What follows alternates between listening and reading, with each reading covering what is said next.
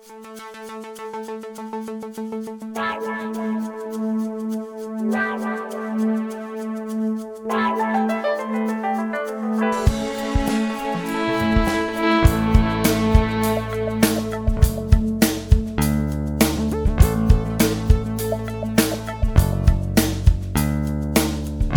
wish this podcast would carry me away, but while talking to Squeak, can Michelle get a word in edgeways? Record over a bottle of rum on a dock in Southampton Bay. Hey, too south, that is what we're talking about. Too south.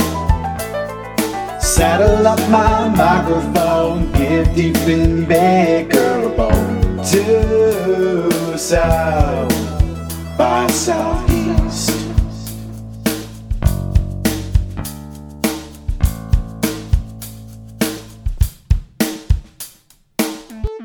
Hello and welcome to Due South by Southeast. I am Detective Squee, and with me as always is Dottie Baker. Mountie Michelle is away this week, so instead I've got a special guest this week, returning to the podcast after his brief appearance with us at Sci-Fi Weekender is Mr. Ross Mullen. Hello. Hi. How's it going? Well, I'm here. always a pleasure to have a genuine Canadian with us to show us how it's done. Oh, thank you. I'm very honored to be there. Thank you for having me. So for anyone who doesn't know, Ross is of course from Game of Thrones, Doctor Who, stage screen, all sorts of wonderful business. Sharknado 5, Global Swarming, don't forget that. Sorry, how could I? I loved it when I was watching it back with my girlfriend and you came up and I completely forgotten. It was a lovely little surprise in there. One of the best deaths as well, like a shark right through the stomach. I know, in the Houses of Parliament of all places. I mean, how crazy was that? Like, yeah, we will get on to business in a minute. But how crazy was that to film, like, a death with... Yeah, because you're reacting to basically nothing, I'm guessing. Yes, absolutely. And it was basically just throwing myself relentlessly against a door as hard as I could, with a team of stuntmen holding the door so that it didn't break off its hinges, and just throwing my arms up into the air, really. That was really the crux of it. Most of my costume kept riding up and exposing my tummy, and the costume lady very kindly came over and said, you know, your shirt keeps coming up when you throw your arms up. Do you want me to kind of tape it down? And I said, no, don't worry. There's going to be a shark superimposed on my stomach. A huge shark. And then, of course, when the cut came and they superimposed a very tiny shark just digging away my chest and still exposing my midriff. So the humiliation continues, yes. Well, appropriately, we're recording this on the day when the part 2 of that Sharknado, because the final one is on tonight here in the UK. The final chapter, I understand, Sharknado 6. Yeah, it was. It's the final Sharknado, it's called. It is. Yeah, so, I saw Tara Reid 2 months ago when I was in Indianapolis at Indie Pop, and she had just come off filming that and said it was going to be just even crazier than all of the others, if that's possible. Excellent. I'm actually really looking forward to it. I've completely brought into it, and I love the fact that your reactions in it as well. Like, you were acting really well, but I think you understood the larger-than-life nature, and your kind of over-the-top beard stroking in it was brilliant. Moi? Larger-than-life? Oh. I mean, you're not associated with any community which is known for a largesse of any kind. Exactly. Cool. So, yeah, we were going to kick off, before we do your Canadian Top 10, which you're here to do today. We're going to do a couple of bits of business. First of all, you're in a play, sir. Yes, I am. I'm in a play in London at a theatre called the Oval House, which is near Oval Station. The play is called Pocketful of Bread, and it was written in Romania in 1984. So while the Ceausescus were still reigning, it's actually a satire. It's quite a good, funny little piece. It's a two-hander. Myself and a guy called Gabriel Mansour is starring. He's actually Romanian. And it's directed by Anne-Sophie Marie. And it's only 1 hour long. Isn't that amazing? I like a short piece of theater. Yeah. But it's a very short run, too. So it's running from September the 10th to the 13th. at Oval House in London, and the tickets are £13. And if you're interested in buying them, you can find them on my Twitter feed. It's pinned to the top, or you can just Google Oval House Pocket Full of Bread. Yeah, that's what it's going to be, and it's very exciting and it's very funny. And we play two guys who are standing by a well, and there's a dog at the bottom of the well, and we're contemplating whether we should get it out, how we're going to get it out, or are we just going to leave it there. Okay, Crazy. so, It's yeah. a little Waiting for Godot-ish. That's what I was thinking of when you said that. Yes, it is. It's a little Waiting for Godot-ish with a sort of Romanian spin on it, I would say. Oh, that sounds really funky. One of those It's a kind very of like, cool piece. Yeah. One of those stories you don't get coming along that often these days. Yeah.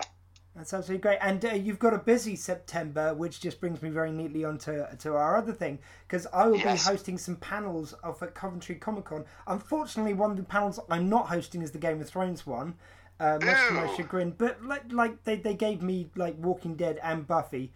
So that's pretty cool. Yeah, I got Game of Thrones last year, so I can't be too greedy. But the Game of Thrones ones, I believe, is starring someone not a million miles away from me on the phone. Yeah, I can't wait to do. It's Coventry that I'm really looking forward to. It's it's going to be, I think, a week before I open this show, or maybe a week after. I'm not sure. Oh, I should have had the dates to hand. Vamp, while I looked them up. So CovCon, it's the third year they've ever done this con. It's been getting... Oh, no, sorry, second year, in fact. No, it just feels like 3 years because they did such a great job last year. They had me... It felt like two cons in one. Well, yeah, no, it really... I mean, it's a one-day con, but they pack it so full of guests. Awesome. I can't wait. I'm really looking forward to it. I've been booked on this one for a while, so... Yeah, no, they've been... it's Jeff who runs the con, and he is just so motivated. You can tell he really cares about the con and cares about his local city. So, and it's been done for charity lovely guy. Oh god, and for some reason my iPad doesn't want to bring up the details. I think my iPad wants to give me a challenge of vamping. Oh yeah, it's Saturday the 15th of September. It's on from 10 a.m. to 5 p.m. and I'm just trying to get the details of the charity, which I've forgotten for the second. So we'll just say done in support of a really great cause, which if I remember later I'll try and put in here.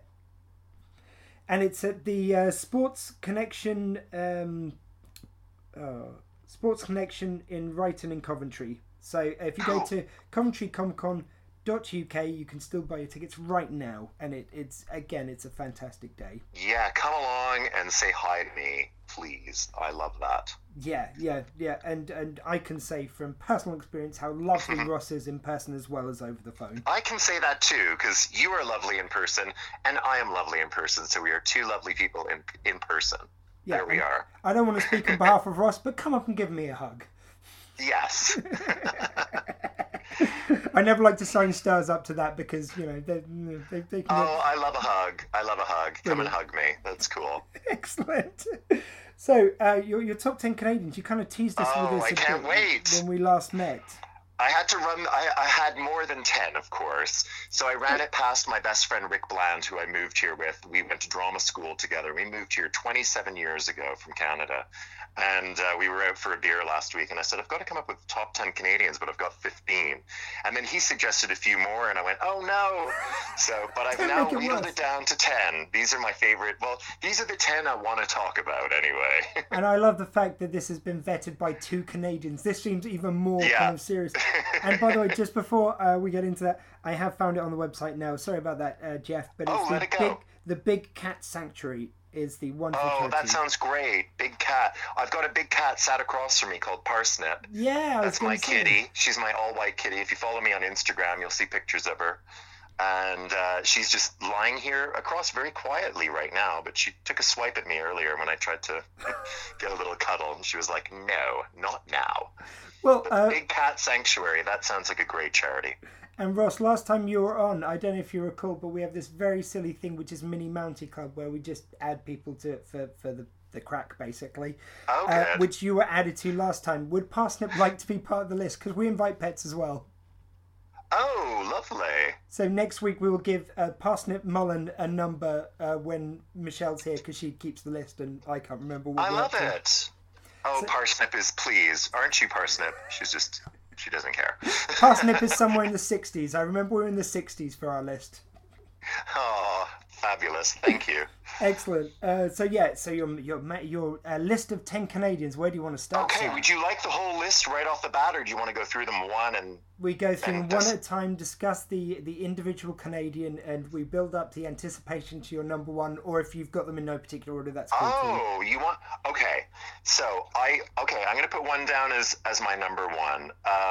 And, okay, I definitely have a number one, but I would say I couldn't possibly put all of the others in a category of 1 to 9. They're all so good. That's cool. We got 9 Canadians you just love equally, and then there's your number one. I like that. Okay, cool. So let's start off with William Shatner. Ah, sir, a one which has appeared in many a list, but always welcome. Well, he is so wonderful because he's from my hometown, Montreal. Ah. And we studied at the same drama school together when we were little. Not at the same time, because he's, a good 600 years older than me. Because he lives in the future, of course, and in the past. Now, he and I went to a school called the Children's Theatre in Montreal, run by Dorothy Davis and Violet Walters. And they were two wonderful vaudevillian ladies who ran a children's theatre school in Montreal that both of us went to. So we had that in mind. And when I was a little boy and I wanted to become an actor, my mom said, well, listen, William Shatner was an actor from Star Trek who I knew, and I loved watching Star Trek when I was a kid. Yeah. And she said, he studied at a place called the Children's Theatre here, so why don't we go down and see? And that's where I first started taking lessons. Isn't that incredible? That's amazing. Yeah, to have gone to the same place as William Shatner, as the Shat himself. Exactly. Yeah. And he's pretty awesome. And of course, it is Star Trek that I love him most for. Captain Kirk is the captain for me. He is the ultimate captain. I loved him. I had a little kind of crush on him too when I was growing up. I think it's all that like tight 60s clothing that everybody was wearing. It was very, hot.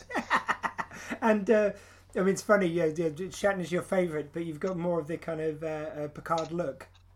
Yeah, I love it. Yeah, it's cool. Yeah, no, that was... I think stylistically, the outfits from the original series are amazing.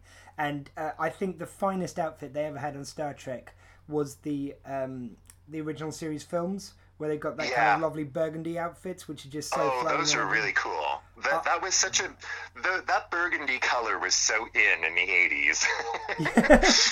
That kind of wine color. Oh yeah, I think everybody had like a shirt or something that was wine burgundy color. I know, but the cut of that one, because of course I love the original 60s outfits. But when you get to those films, they still look very iconic. They still look very cool. They haven't dated at all. And Kirk just looks so amazing in them. Especially, let's face it, especially Nichelle Nichols. She looks amazing in her mini skirt, sat in her little swivel chair with her little earpiece in. Half turned to the captain. Captain, I'm getting something on the screen here. I loved her outfit. She looked amazing. And while you were getting something from Captain Kirk at the time, I was getting something from her, I assure you. I assure you I was getting a little something from her too. I don't know what it was, but I was getting a little, oh my God. Yeah, Star Queen. But sorry, the Shatner. The other thing is, have you got a favourite of his other shows? For me, I loved him in Boston Legal. A few years back. It wasn't... Well, my flatmate Boris, he loves Boston Legal, and I would come down and watch some clips from it. I never really got into legal shows as much, but Boston Legal, I loved all the William Shatner clips. I think there was one very famously where he was constipated in the toilet, which I really loved. Yes, and he managed to accidentally... Was he always constipated in that show? No, he wasn't. But there was one episode. I think it's the one you're thinking of. Where that one really stands out in my head. He accidentally does a sign for soliciting for men in the bathroom by doing this very specific series of things: putting a briefcase down, tapping his leg out. His arm tapping. So it has to be all these very specific things, and he just did it because he was constipated. Oh, hilarious. He's good, and I like him as a personality, William Shatner. And I have to say, as celebrity roasts go, his celebrity roast was very funny. Oh yes, yeah, It was very, very good. yeah. All the was it George Takei who got him to well, look, we're an adult podcast here, so we can swear, so I can quote him because Shatner had rode in on this horse at the beginning of it, and then George Takei said, and finally I can say it to you, fuck you and the horse you rode in on. He's great. He's always had a really good sense of humor about himself. Yes. I don't know if you remember a Saturday Night Live sketch that he did about going to these Comic-Cons, and he sort of laid into all the Star Trek fans as losers. I just thought that was really, really funny. Yeah, they asked this really in-depth, ridiculously detailed question about one moment in Star Trek, and he goes, "Get a life, man." Yeah, get a life, man. It was just a TV show. He's very funny. I love William Shatner. So he's like my kind of the one we've started off with. He's not my number one Canadian. We'll get to that person eventually. No. Do you want to go on to the next one? Yeah, please. What a great opener, though. Okay, let's go on to Catherine O'Hara. Okay. Catherine O'Hara played the mom in Home Alone. She played the mom in Beetlejuice. Right. Catherine O'Hara is a hilarious comedian who starred in a television show called SCTV in Canada alongside John Candy, who happens to also be on my list. We'll get to him next. Nice. So we can almost marry these two together. Catherine O'Hara and John Candy he was one of the amazing comedians from Canada. But I love Catherine O'Hara. She is such a funny lady. She's brilliant. You know Catherine O'Hara, don't you? I do now that you've mentioned her body of work. The second you mentioned the mum from Home Alone, I had it, and then Beetlejuice. I mean, just for those films alone, that would be enough for someone to warrant a place on anyone's list. But, and also, John Candy guest appeared in Home Alone. Yes, and John Candy, the late great. It was still to this day I'm sad to have lost John Candy to the world. You know, he was an incredible comedian. Uncle Buck, brilliant movie. Planes, Trains, and Automobiles, incredibly funny, incredibly moving. You know, incredible actor, and as I understand, a really lovely man to work with from people I know who've worked with him. Well, I always felt that he had another phase in his career to go, which we never saw, because there was these wonderful moments in these comedies where he would just be just goofing around, and then you get the moment in Planes, Trains, and Automobile, for instance, where suddenly Steve Martin would put everything together that he said and realise that his wife's dead, and he'd come back and then he gives this really gut-wrenching speech about how his wife died and he still misses her and he still kind of sees her as being there, basically.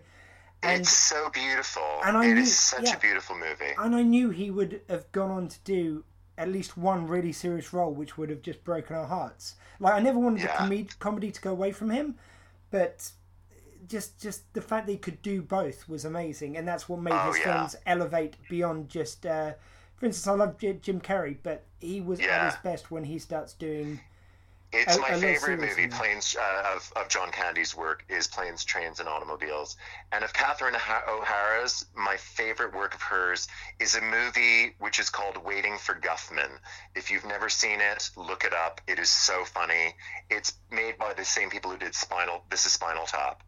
And it's a small town who are waiting for a big Broadway producer to come and see their very amateur production of a musical that takes place in their town of their very fame and fortune of what they make is stools. So there's loads of musical numbers about stools in it, as you can imagine. There's a lot, and Parker Posey's in the movie as well, but Catherine O'Hara is super funny in it.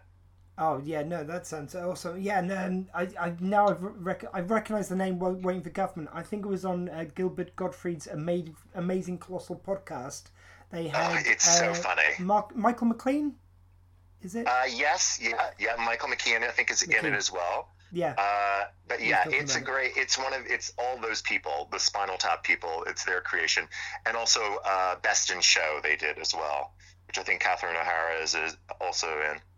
Yeah, no, I like it when people bring up, like, again, that's not a name I recognise, but as soon as you start mentioning her body of work, I instantly know who you're talking about. She's so funny, yeah. She's brilliant. So next on my list, we've done John Candy. So there we've got 1, 2, 3. We've gone. So that's Let's 10, move 9, 8. on Yeah, to 7. We've got 7 more, huh? 1, 2, 3, 4, 5, 6, 7. Okay, let's move on to Alanis Morissette. Nice. I love Alanis Morissette.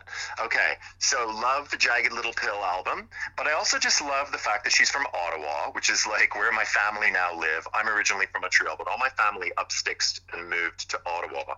And Ottawa is kind of one of those cities that's like, I wouldn't say it's edgy, but you know, it produced Alanis Morissette, who's super kind of edgy. She's like really out there. And I have a nice little Alanis Morissette anecdote. I got off the plane in Los Angeles and I went to a party. My friend Tamara picked me up from the airport and she said, you know, listen, I know you're probably tired. You've been on the plane for 10 hours, but I have to stop by this party. And I got to this party and I was sort of really out of it, no sleep at all. And I was sat there on the sofa and this woman came over and sat next to me and she said, hey, you friends, you one of Tamara's friends? And I said, yeah. And she said, how was your flight over? And I said, yeah, good. And I said, yeah, I think I've met you before. And she went, no, don't think so, but I heard you were coming over. And I was like, yeah, you look really familiar. And I was like, my name's Ross. And she was like, yeah. And she's like, I'm Alanis. And I was like, Alanis, yeah, I'm sure I've met you before. And then I was like, oh my God, I'm talking to Alanis Morissette. So that was my Alanis Morissette little anecdote. And then when he got a car, and my friend Tamara went, oh yeah, by the way, I know Alanis Morissette. And I was like, I know. When did you tell me? I was sitting talking to her thinking, how do I know this woman? Just one of those really out of context moments where you just don't piece it together.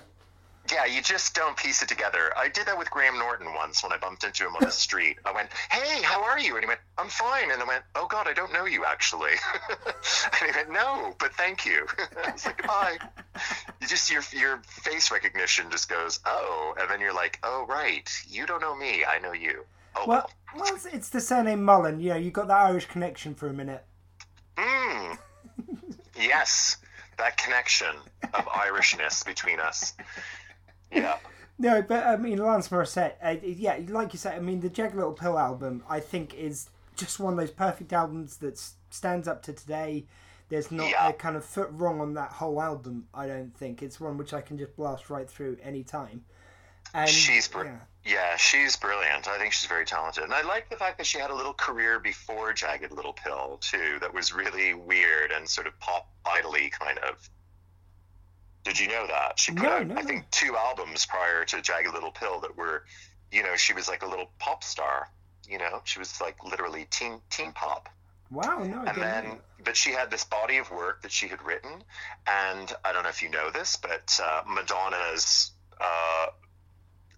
record label, Maverick, discovered her and put out Jagged Little Pill.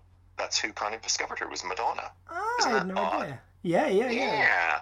So it's Maverick Records put out Jagged Little Pill. And what an album that is. It really does stand up to the test of time. I love it. Yeah, and also a somewhat of an acting career via Kevin Smith. She appeared as God in a couple of his movies. Oh, yes. Very well cast. Well cast. Because if I died and I go to heaven and Alanis Morissette is God, I'm okay with that. Yes. I'm totally okay with that. And it's kind of fun that she got to out Silent Bob, because she's playing God as a mute because her voice is so powerful it could destroy him and destroy people. Yeah, so they had Alan Rickman as the voice of God because, man isn't built to process. Yes, I do remember this, yes. But I'm also partial to the idea of Cher being God. But Cher's not Canadian, so... oh no, I almost made a joke about the changing face of God, but let's not go there. That's mean-spirited and not fair of me. And I did actually see, when I saw Cher recently doing some press and stuff for Mamma Mia 2, Here We Go Again. Yes. She does actually look a lot better. There was a while, I mean this, I'm going in a positive direction, but it's like, yes. For a while she did look a bit like she'd had a bit too much surgery, might I say, and it looks like it's been corrected somehow. Yeah, I don't know. She's lucky with plastic surgery, because she still always looks like Cher.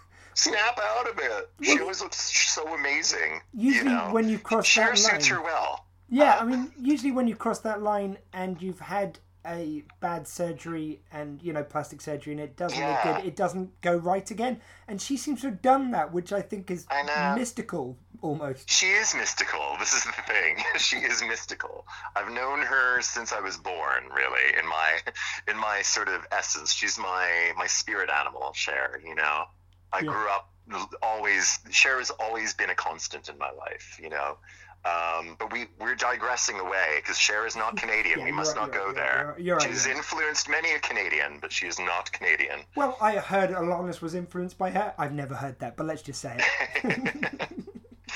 So shall we move on to my next one? Sure, but Alanis, great ad. She is amazing. The god Alanis. Yep.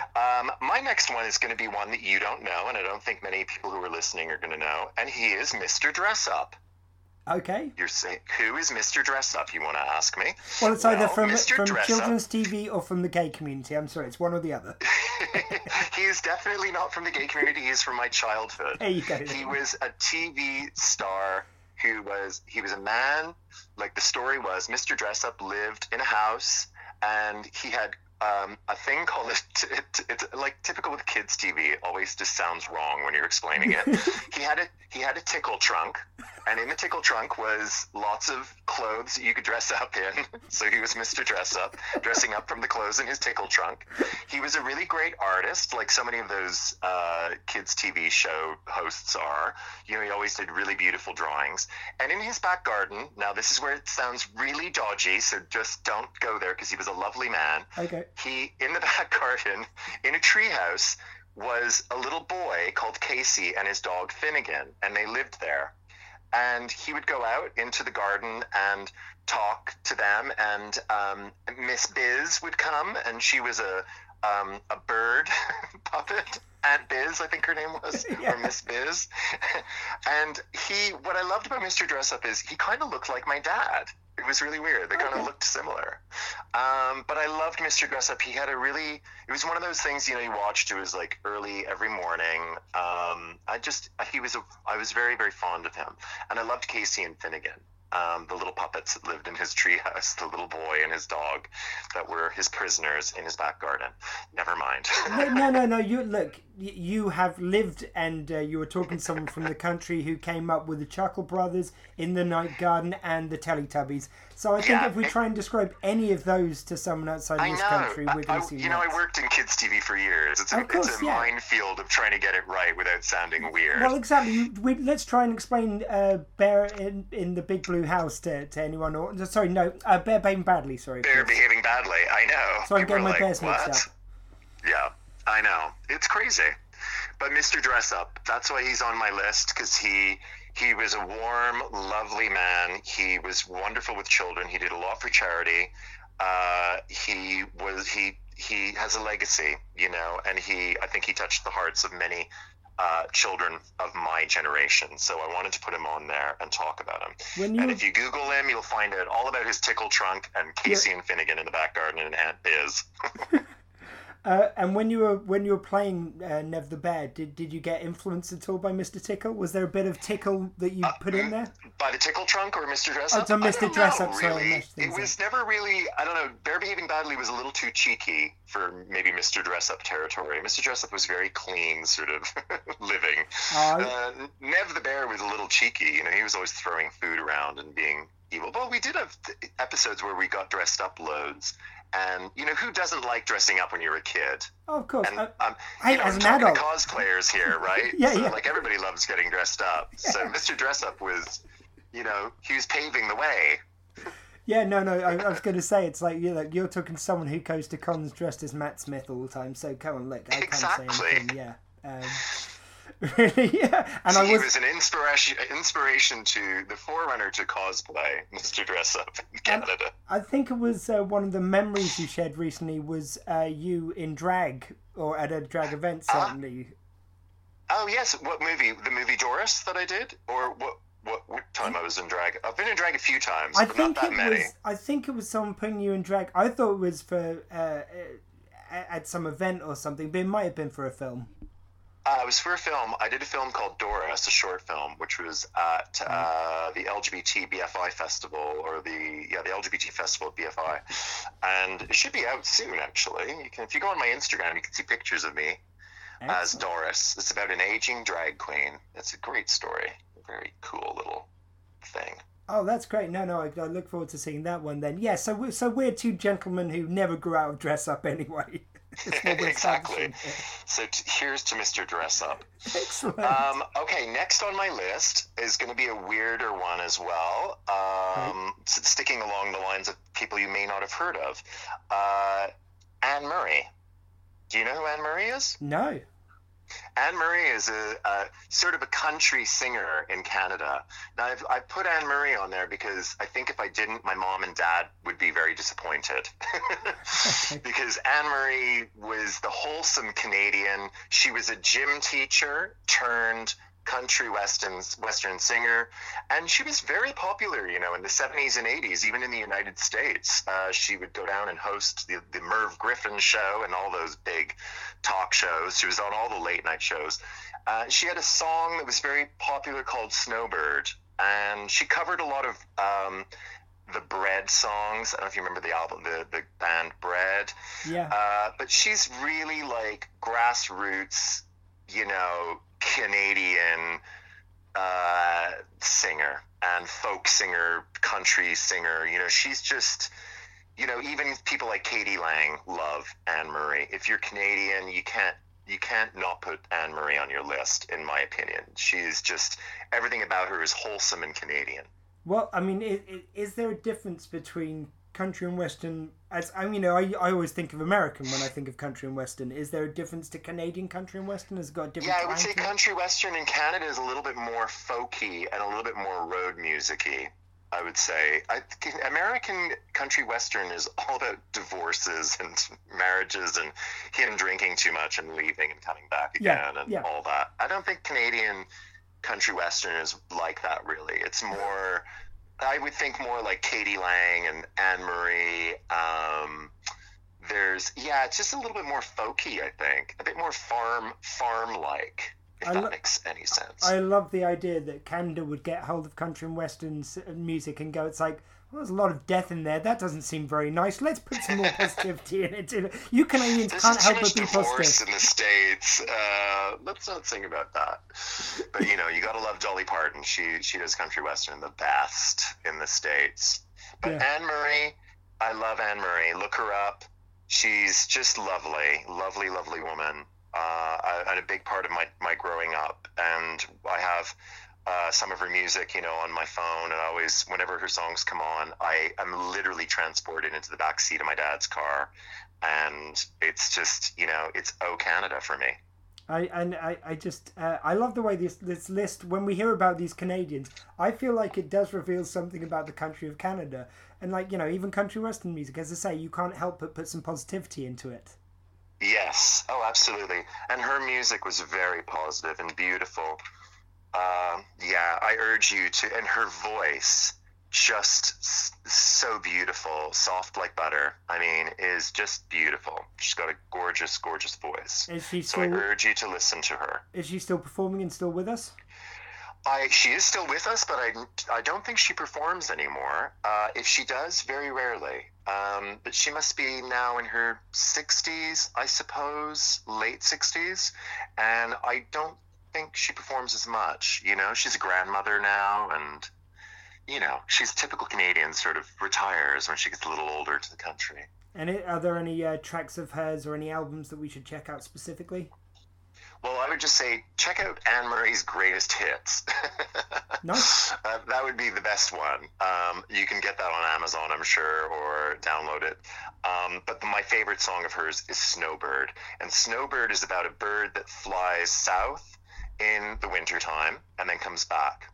And so she's singing really about the Canadians who leave in the wintertime to go down to Florida and then fly back after the winter's finished. Oh, that's great. Great. Yeah. Snowbird. Cool. So we'll be checking that one out later. And check them out. Yeah, your next... Okay, let's move on to... We've got 4 left, huh? Okay, so Okay. Yeah. So I'm gonna we'll do this is a combo as well because I want to do these two will go together hand in hand. Margaret Atwood. You know who Margaret Atwood is? I recognise the name. Who's she? The writer of Handmaid's Tale. She is one of our foremost best writers of Canadian literature. She wrote The Handmaid's Tale. She wrote Oryx and Crake, Alias Grace, Cat's Eye, Robber Bride. She's a feminist writer. She studied here in the UK. She lived in, I think, Oxford and Cambridge and Norwich. I think she still has a home in Norwich. But she's written some of the best women's words on page. And if you're looking for apocalyptic future, look no further than Margaret Atwood. She does some of the best sci-fi things. I think Oryx and Crake is an incredible post-apocalyptic book. And I believe they are trying to make it into a movie since the popularity of Handmaid's Tale and Alias Grace on Netflix and on Hulu. So she's an amazing writer for women's rights and for human rights, really, and environmental. She's an amazing writer. So if you've not read anything by Margaret Atwood, you're missing out. She's a great writer. And someone who uses such metaphor, shall we say, and dystopian metaphor to shine a light on stuff which happens in our society today. It's almost like they were built for this time somehow. Yeah. Sadly. Well, she often says, I don't write about the future, I write about today. And that's really interesting. So, because a lot of her work is projecting about what the future will be like. But she does, it's so believable, the future that she paints, because she's only painting the picture of what you actually see around you today. Well, I mean, so Margaret Atwood is an incredible writer. If you look at, we mentioned Star Trek earlier, and the whole thing behind that show was it was to write modern tales in a sci-fi setting. So essentially you could get away with it. So they'd have these very thinly veiled metaphors, really, but it was enough to get it past the censors who just went, oh yeah, you're talking about aliens, okay, never mind, and they just kind of ignore it. So I think she's maybe doing an even more subtle version of that now. I would definitely say so, yeah. And she's been writing for years. And I've also got a little Margaret Atwood anecdote as well, because when I was waitering tables in Toronto, when I was going to drama school, I served her and her daughter at Toby's Bar and Grill. And I happened to just be reading this book called Cat's Eye, which I was loving. I was right in the middle of it. And, typical waiter thing, I didn't really want to bother her. I know she's a very private woman. But halfway through waitering, I just said to her, Mrs. Atwood, I just wanted to say, I'm loving Cat's Eye. And she said, oh, well, that's fantastic, because she said, you must be relating to it because there's a waitress in it. And I said, well, as a matter of fact, I am. She said, that's great. She said, it's inspired by all the times I was waitering tables. And I was like, oh, cool. That's very awesome. Oh, nice. So you got a little personal connection there with her. Yeah, a little connection to Margaret. Nice. She's a very, very strong and powerful person. I was deeply terrified of her. Nonetheless, she was very warm to me. I was pleased. She didn't decide to kill me instantly. It must be very difficult to do, but the best writers, I think, are the ones who keep that connection to everyday life when they used to be a waiter or they used to be whatever they used to be. And again, it must be so difficult when they are winning awards and they're kind of moving in different circles. But just to say, if you can keep that connection, it just makes you so much better as an actor, a writer, any kind of creative field. If you can keep that realness to the condition which most of us live in. I think Canadian writers are great. So I'm moving on to another Canadian writer who I also love, who's no longer with us. His name was Timothy Finlay, and he wrote a book which I think everybody would love. It's called Not Wanted on the Voyage. And Not Wanted on the Voyage is written from the perspective of Noah's wife on Noah's Ark. Wow. So, she's very famously known just as Noah's wife in the Bible. She doesn't really have a name of her own because she was a woman. Yeah. Timothy Finlay is a gay writer, LGBT writer in Canada, and he wrote many, many books. One of the books books was The Wars, which is about World War I. Incredible book. He also wrote an incredible book called The Butterfly Plague, which is about Hollywood in the 1920s and 30s. And this book, which takes place in Noah's Ark, it's an reimagining of the story as Noah as this maniacal, crazy sort of person who sort of obviously believes that he's speaking to God and is close connection to God. But it's all told through the eyes of his wife, who's Noah's wife, Mrs. Noah. And does she get named in it? He's a great writer, Timothy Finley. I'll say this about him, is that every book you read by Timothy Finley, it almost seems like it's written by a different author. It's totally different style, totally different place. Like one is a comedy, one is a rich romance, one is drama. It's really, he's an incredibly prolific writer. He passed away a few years ago now. But I love him. And him and Margaret Atwood are two of my favorite Canadian writers. Yeah, no, that's great. And I love it when a writer can get out of their head enough to really inhabit all these different characters. Because, you know, I mean, there's obviously something wonderful about a writer who's got their own style. But it's another ability, a whole new level when they can almost be someone else to write for that person. It does feel that way. When you read something of Timothy Finley's, it's almost like a different person wrote every book, like a completely separate person with different perspectives and different opinions about the world that we live in. You don't get one sort of theme of what his, Margaret Atwood, you get sort of a definite theme of how she views the world through her writing. But Timothy, it's like he can really embody other people and tell their story. He's just phenomenal.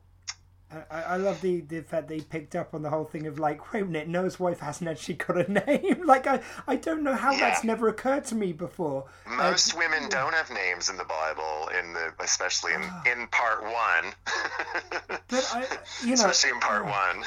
I mean, I can't deny. Obviously, I'm a product of my environment where it is kind of a male-centric environment. But But it just shows you how deeply it's indoctrinated that you don't even notice because they just do it all throughout that book, as you say. Yeah. Yeah. And what's wonderful in this book, Not Wanted on the Voyage, is in the reimagining of it, you could still talk to the animals. The animals could still speak. Oh, that's great. So everybody could communicate, and then one of the things that happens is that God removes the ability to communicate with animals. And I mean, instantly, then the name of the book just is the second you said "Not Wanted on the Voyage." That's a very intriguing title straight off the bat. Yes, and you have to figure out who it is because there's a few people. There's Noah. There's Noah's wife. Then there's his son. And then his son has a wife who's really interesting as well. And I think she's transsexual. And then there's a cat that is very good friends with Noah's wife, who is her confidant. It's her familiar. It's so good. Oh, no, I want to check this out now. Yeah. Yeah, it's a really, really good book. Not Wanted on the Voyage. Damn you, sir. This is like your friend when he was giving you more Canadians to add to your list. Like, I've got so much media to get through, I don't need more. But that sounds awesome. I've got to check it out now. Okay, so now we're going to get a little lighter. I'm going to move on to someone a little bit lighter, but I love her just the same. And it is, of course, none other than Pamela Anderson. We're in your top three now, aren't we? There are three left. We're down to the last two. Oh, two. Oh, so yeah, Pamela Anderson. This is my second to last one. Is Pamela Anderson of Sabres, second to last. As well, then I know what's coming up next as well because you mentioned it before. But let's go, Pamela Anderson. I don't know. I've not mentioned this one before. And the last one might surprise you, but Pamela Anderson is a great Canadian. I always say there's nothing more American than a Canadian, and Pamela Anderson really embodies that. I love her. She does American like no other American, and she's Canadian. That makes me happy. I don't know why, but it does. And I never really watched Baywatch much, but I love her as a personality. I loved her. She had a sitcom a few years ago, which only lasted one season. It was called Stacked. Yeah. Yeah, I Do you remember seeing it? that. Yeah. It was She ran a library or something like that. It was something completely ludicrous. I thought she was worked in a hilarious bookstore. in it. Dottie, sorry, 1 second. Dottie, coming up. Sorry, she was. Dottie, we're podcasting here, please. Ross Mullen. Oh no, Dottie. Yeah. Dottie's getting excited because I'm talking about Pamela Anderson. Yeah, well, she's a big fan. I didn't want to bring it up, but she loves Pammy. Yeah, Stacked. It was set in a bookshop, and she came Yeah, it was a into bookshop. it was kind of one of those things where it's such a goofy setup, but it was only because Pamela Anderson was so charming and fun in it that it really worked for me. Yeah. And she also, of course, did one of the best celebrity roasts as well, next to William Shatner. She has a great celebrity roast, Pamela Anderson. I don't know if you've ever seen it. I remember they did one with. I think she even did the first one of the ones that were the big comebacks of the roasts. But she's lovely. I love her because she's got a good sense of humor about herself, you know? Yeah, no, it's great. I think that. I mean, again, it's anyone else, I think, who'd been in Baywatch, you would have seen them in that, you know, it would have been part of the whole Baywatch kind of almost joke that it was as a show. Yeah. You know, it was fun to watch, but it was no more. Most of the rest of the cast sort of just went on to whatever, but kind of pitted out. Yeah. But it's her and Hasselhoff just had the personality to go She on and has do something more about her that's just really wonderful. And I love the work she does for PETA. And I'm not vegan myself, but I love the work she has done to bring, the rights of animals and farming and, you know, changing from leather to other sources that are similar to leather. She's got a line of clothing that's all non-leather based.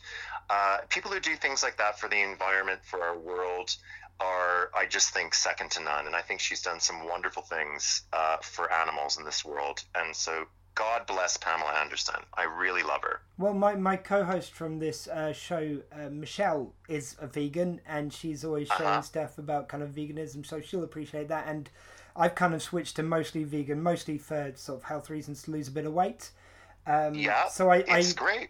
Our household here is vegan, and I eat mostly vegan, and then when I'm out, I kind of slide a bit. Yeah, I'm the same. I'm always trying, you know, it's always better to have less meat in your diet, I think. It's better for us, and it's better for animals. It's better for the planet. Well, next month I'm doing my first kind of full vegan month. It's part of my challenges I'm doing heading towards my 40th birthday in December. So we'll have to join each other for a falafel burger on one of the nights. We will have a falafel burger next month. Yes. Absolutely. Absolutely. So let's move on to my very last and final Canadian. Can I guess? Because last time we met, you mentioned Avril Lavigne. Well, you know what? It's not Avril Lavigne. Isn't that crazy? I had Avril Lavigne on this list forever and ever and ever. And I took Avril Lavigne off simply because I didn't think she would be as interesting to speak about. But it was down to between her and Alanis Morissette. Well, and I thought, I'll go with Alanis Morissette. Now, the thing about Avril Lavigne is she's also from Ottawa. Well, she's from Napanee, which is just outside of Ottawa.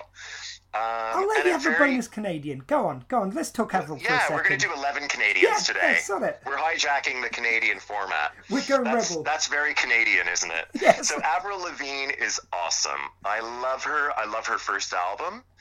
Skater Boy, even though I was way too old, I was like, he was a skater boy, see you later, boy. Yeah, I mean, I love her. I think she's great. I think she's a great songwriter. And me and my flatmate, we were visiting Canada a while back, and we got into this discussion about, I said, you know, she wrote all her music. He said, no, she did not. She's not capable. I was like, she totally wrote her music. We walked into a vegan shop, a vegetarian and vegan restaurant, and she was sat right there. And I turned to him and I said, well, why don't you just go over and ask her? And that shut him up. It was hilarious. She was sat right there having a salad. And I was like, oh my God, it's Avril Lavigne, sat right there. The genius that is Avril Lavigne. Yeah, I love her. I love that album. I actually downloaded that album not long ago. I realized I didn't even have it on my phone. And I was like, crime, I must download this. It's such teenage angst. I mean, I know I'm 51, but I love it. It speaks to the teenage angstiness in me. Yeah, and I've got to say, her first track, Complicated, her first single, I think actually is quite a mature song for someone of her age recording.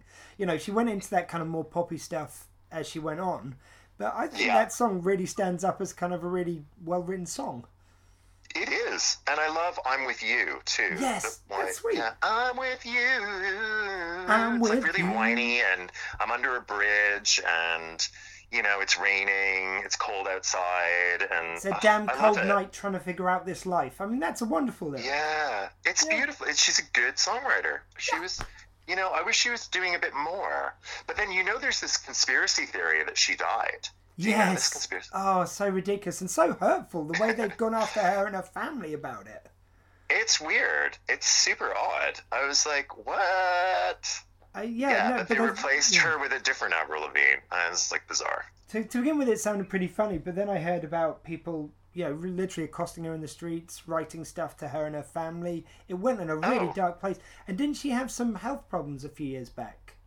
And they was. I think she did. I think she did. Going after her. They were still going after her. And you know what? Like sometimes when you've done a big lot of creative work in the earlier part of your life, you just shift gears and you might want to do something different. You know, she probably has other things that she does in her life, which are probably beneficial for her. You know, and she can do whatever she wants. And lay off her family, man. Like, calm down, folks. You know. Don't pick on her because you've got a conspiracy theory that she died. Lay off her family. Very odd. Lay off her family and lay off her real family wherever they are too. That's what I'm going to say. Exactly. Yeah, it's hilarious. Yeah, lay off her real family. Oh, the shade. I love it. Okay, so bonus. Okay, so we're going to move on to my last Canadian now. Yeah, that was your bonus Canadian.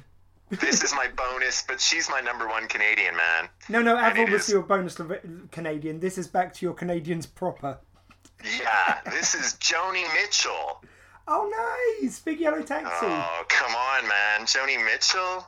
I woke up, it was a Chelsea morning. Oh, I love Joni Mitchell. She's the best Canadian. And she doesn't live in Canada anymore, and she's kind of a little bonkers, which is why we love Joni Mitchell. Yeah. I'm obsessed with Joni Mitchell and where she was when she wrote every single song she wrote. You know, like she wrote the album Blue and she was living in Ibiza, and you know, like Chelsea Morning, written of course in New York in the very famous Chelsea district. I love Joni.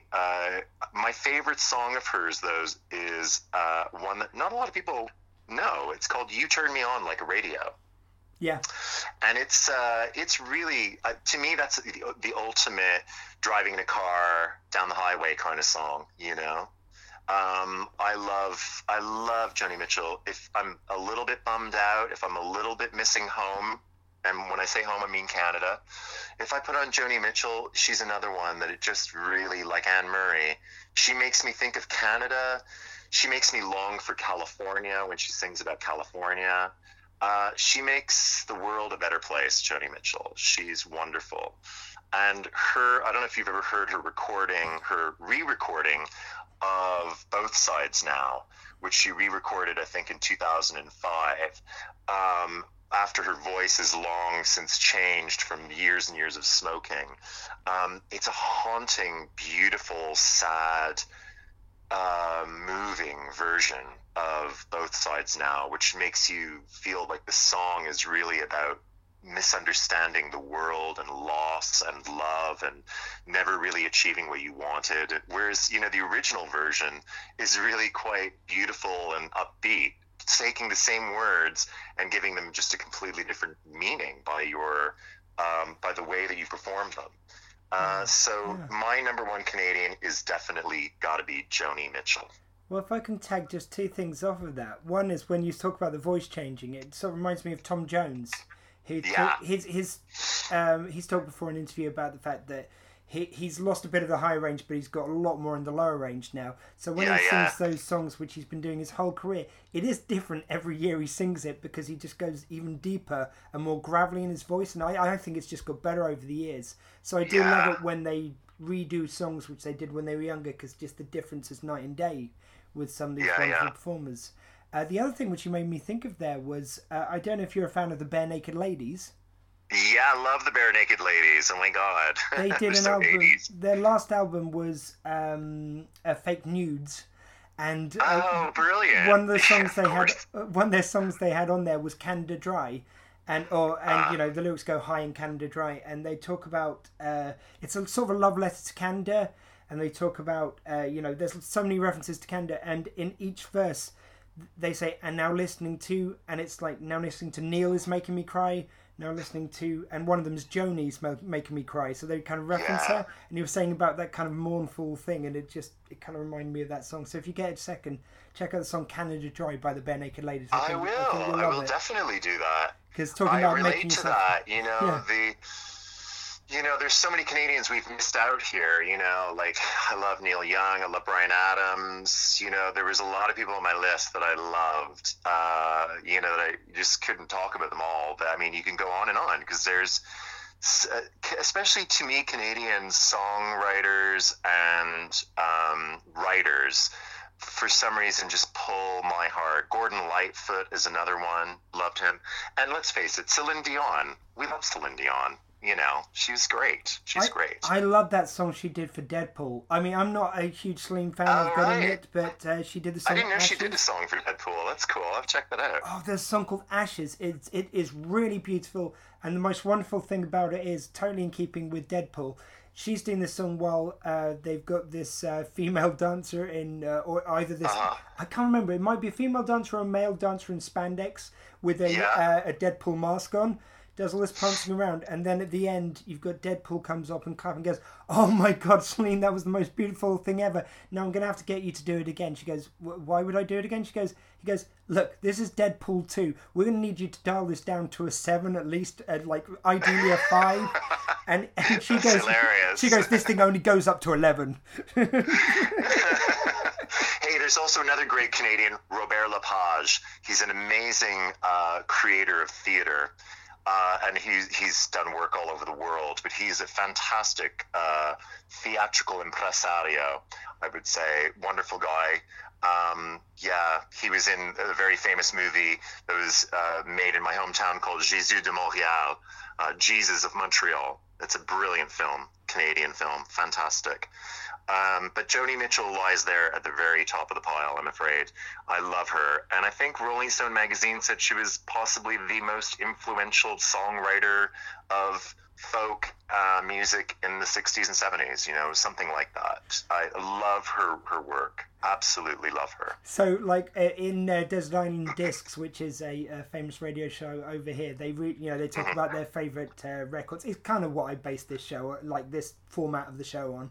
And they always say, like, and the waves are washing away your records, what's the one you saved? So your Canadian you saved from the waves, it's going to be Joni Mitchell. Oh, absolutely. Got to be Joni Mitchell, for sure. For sure. Okay, Yes. This was wonderful. I could really talk Canadians all day with you, but the convention is CovCon, CoventryComicCon.co.uk, and it's Saturday the 15th of September, 10 a.m. to 5 p.m. And the play is, sir? Pocket Full of Bread at the Oval House from September the 10th to the 13th. Tickets are £13 each. It's a two-hander. It's only 1 hour. Come and say hi to me afterwards. We'll go for a drink at the bar. Why not? If that doesn't sell you it, I don't know what will. And so we usually round off these chats by inviting people till next week to keep their compasses pointed due south by southeast. Would you mind doing that for us? What do I do? Well, the podcast is called Due South by Southeast. So Due south by southeast, So yeah. we asked them until next week to keep their compasses pointed due south by southeast. Okay, guys, keep your compasses pointed due south by southeast. Good night. Keep man.